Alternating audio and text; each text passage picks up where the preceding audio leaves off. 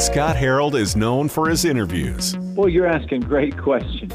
I think you're in the right career path, my friend. I really do. Scott Harold's SOS Radio podcast starts now. It's so easy for us to watch shows like Selling Sunset that just sort of glamorize the life of someone in the spotlight, like, oh, they have it all. And we're talking about what success really looks like today at SOS Radio. I mean, in a 2020 tangible world, what does healthy success look like? We're talking with Tim Schur. He's a best-selling author. He's a leadership coach. And Tim, you spent years working alongside Donald Miller as well with StoryBrand. And you wrote a new book called The Secret Society of Success. How are you, Tim? Oh, I'm doing great. Thanks for having me, Scott. So if you ask anybody on the street, what success look like, you're going to get a lot of answers, but usually it has to have with having a lot of stuff and having a lot of money. Yes. And, one of my favorite stories here, really, as we think about how do we redefine success? What is it really? So I'm sure all of us know the story of Apollo 11. You have Neil Armstrong, Buzz Aldrin, one small step for man, one giant leap for mankind.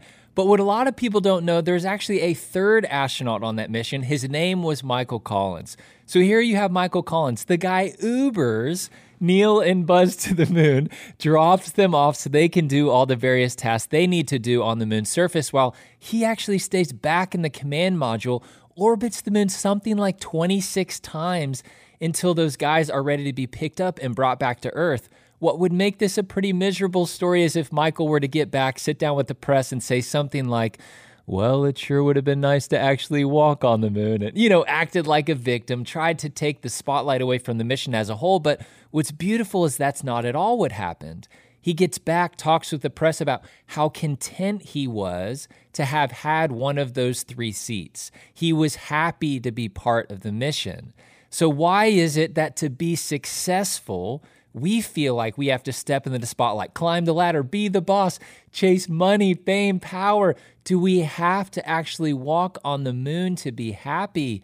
And as I've actually discovered the last 15 years of my career working with Donald Miller, but also my time at Apple and Tom Shoes, I've discovered the secret society of people I call the secret society of success that have shown me a new way to live and a new way to define success. So if success isn't money, fame, power, what is it? So I really explore and give people ideas on how to really frame this up a little bit differently so we can change the way we navigate our lives and our careers. We're talking about rethinking how we benchmark what success is, because there's the fulfillment part of it, and then there's the stuff part of it, right? And then there's the emotional, healthy part of when I'm successful, just because I have stuff, or I have money, or I have a beautiful wife and 2.5 kids and a nice house, and I'm debt-free or whatever. It doesn't mean that you're content. It doesn't mean that you're emotionally stable, and it doesn't even mean that you're physically healthy, right, Tim? Yeah, that's right. All of these things, the ways that we define success it's custom for each person. Like if I were to ask you, fill in the blank, success is, how would you answer that question? How would you fill in the blank? For so many of us, we just are operating out of this definition that almost has been handed to us, that we are feeling pressured to define a particular way by society. But what is most important is that we get very clear on that definition. And some of the ways that I have learned to define success is somebody like Andy Stanley. I heard him speak at an event. So many people are familiar with Andy. He's a pastor in Atlanta.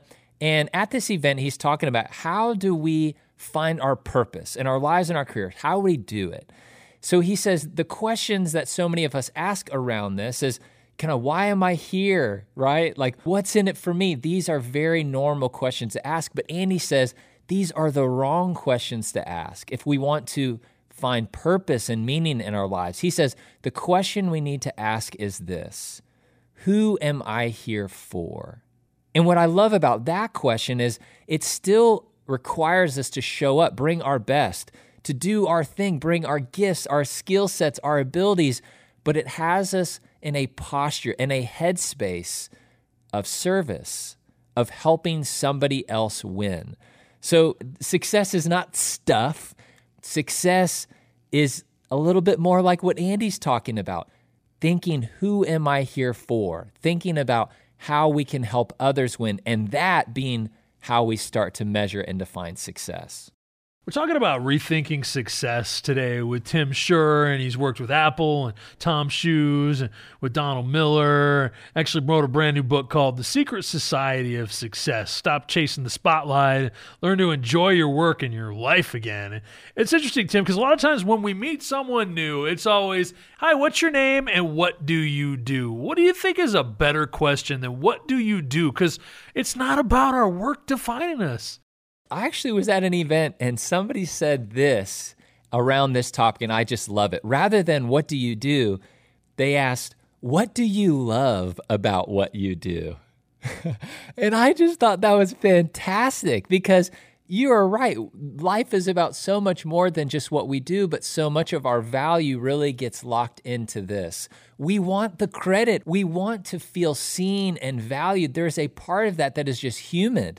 And so there is a human part of us that wants people to see us and recognize us. But I don't know if that's the best parts of us. I think that can actually, if we get too obsessed around some of these ideas, it can lead us into a pretty gnarly, unhealthy headspace. And so it's leaders like Tim Cook at Apple. So, Tim, he sets an example on how we can navigate our lives and our careers that to me is just really, really inspiring. So Tim's now the CEO, but before that, he was COO under Steve Jobs. Well, Steve Jobs passes away. The person who had been groomed to take over is Tim Cook. So at the release of the Apple Watch, a huge moment for Apple because this is the first new product that had been released under Tim's leadership. So he's being interviewed on national television. David Muir asks him, is this the moment for you? The moment of your career at Apple? And so just think how you would respond if you're Tim Cook in that moment. Here you'd been under the radar for decades. Nobody knows all that you contributed to make Apple successful. You'd want to probably take the moment to get a little bit of credit, right? To brag about yourself. But Tim doesn't take the bait. When asked, is this the moment for you, the moment of your career at Apple? Tim says, well, it's a moment for Apple. I don't really think about myself that much. And those two sentences tell me everything that I need to know about how Tim shows up, the shadow that he is casting as a leader, what he is modeling for his team that he wants to see in his organization. It's humble confidence. He's confident in the value he brings. He doesn't need to remind people about it, but he's also humble enough to know that he could not have done this on his own. So he gives credit to other people.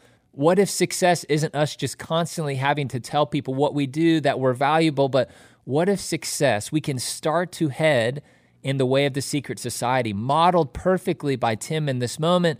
What if success is giving people credit, not needing to take the credit ourselves? What if the reason so many people quit their jobs over the last year or so is because they're chasing a wrong view of success, like that spotlight mindset, basically that unhealthy desire for attention and recognition? We're actually talking with Tim Scherr today at SWS Radio. He's worked with Tom Shoes and Apple. In 2021, like 47.5 million people quit their jobs, which is like an average of about 4 million people quitting every month. I mean, people have called it everything from the Great Resignation. But Tim, what do you think has been driving this sudden uptick of people just saying, when it comes to work, I've had enough? What people want today is very different from what they wanted even 2 years ago. And, so much of this conversation is healthy. It's people actually starting to ask, what do I want in my life? Or another way to say it is, what is success in my career, in my life? How can I live at a little different pace, perhaps? Maybe do a job that aligns with what I really and truly value. And so I think a lot of people are answering this question for themselves a little differently than they used to. But here's something that I want us to be careful of. In the book, I talk about something called the spotlight mindset. And you just said it, an unhealthy desire for attention and recognition.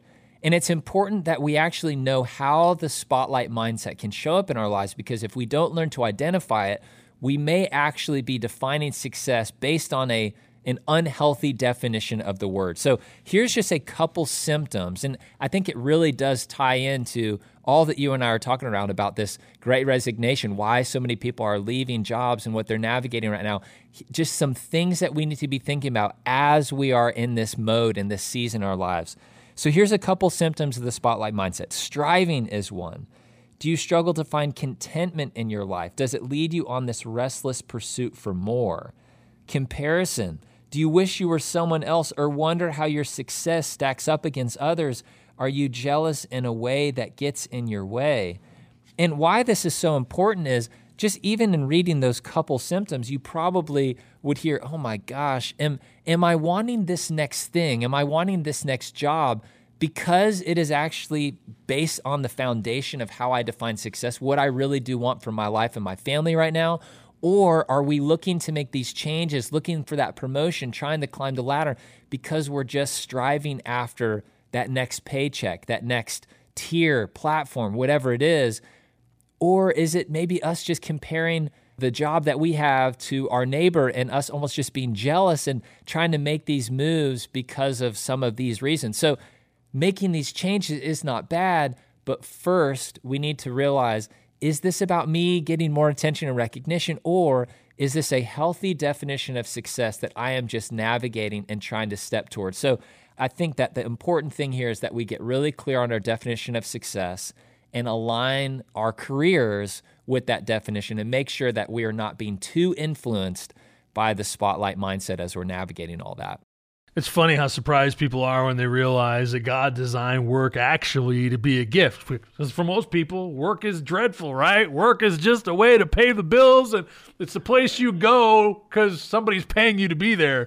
We're talking with Tim Schur today at SWIS Radio. He's a leadership coach, and he's worked for Apple and Tom Shoes. He's worked with Donald Miller throughout his career as well. But it's interesting, Tim, because in Genesis it says the Lord took the man, he took Adam, he put him in the Garden of Eden to work and take care of it, to cultivate it, to be like a keeper of the garden. But Tim, so many people don't find any fulfillment in their work. And when Monday comes around, they're just frustrated. They go into the office, they're jaded, they just are punching the clock. And, what do you think we can do to change that up and reset it when you feel like you're in a job that you don't really feel like you're that excited about? When I was the COO of StoryBrand, I hired every single employee.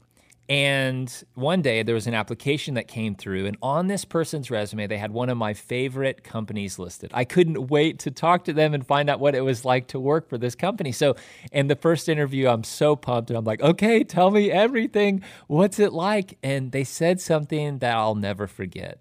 They said, it's a really competitive environment, but here's the thing. Nobody there has your back. And I'm like, what do you mean nobody there has your back? And they went on to describe that everyone was so interested in their own climb, their own journey, they would never recognize somebody else or even contribute to projects for somebody else unless it had something to do with serving their own agenda. For so many of us, we probably work in environments like this. So it's no surprise that you dread going to work, because if you don't feel like people have your back, then it's just not that fun, right? Like you're just kind of grinding through it. And so there's something that I have learned about success from somebody actually that you would maybe not expect, LeBron James. And just real quickly, what I think is interesting about LeBron James' story and how it relates to what I just talked about people not having their back and showing up in these really unhealthy work cultures is in 2020, LeBron James and the Lakers won the NBA Finals. And they give a trophy out to the team at the end of the season, but the NBA also gives a trophy out to the scoring leader, the person in the NBA who had the highest points per game average. It's a big deal to be the scoring leader. Michael Jordan was the scoring leader 10 times. LeBron James is a guy who's one of the greatest NBA players of all time. You'd think he would want to be the scoring leader, but in 2020, he didn't win the scoring leader title. In fact, he wasn't even in the top 5. But LeBron led the league in assists. Meaning, the way that he chose to play and ultimately how he and his team won was by him setting other people up to score. So what if, as a tactic, a thing that we can do to enjoy our work and maybe lean in a little bit more rather than just kind of dreading work is, what if we started to look at work as something that we could do where we can show up and be all about the assist. If we help other people win, if showing up maybe to help other people and collaborate more, maybe it would feel more fulfilling if it didn't feel like it was just a solo pursuit, but that collaboration. What if we lean into collaboration more than competition? What if success was all about the assist? And what if we started to define success for ourselves at work that way too? We're talking with Tim Scherr today at SOS Radio, and he's worked with Apple and Tom Shoes and StoryBrand, and actually has a brand new book, and it's called The Secret Society of Success. Stop chasing the spotlight and learn to enjoy your work and life again. Hey, thank you so much, Tim, for calling in and sharing with us today at SOS. Hey, my pleasure. Let me leave you this final quote, because I think this is just such a beautiful posture for all of us to operate out of. This is a North Star for me. Albert Schweitzer said, "I don't know what your destiny will be. Some of you will perhaps occupy remarkable positions. Perhaps some of you will become famous by your pens or as artists. But I know one thing. The only ones among you who will be really happy are those who have sought and found how to serve."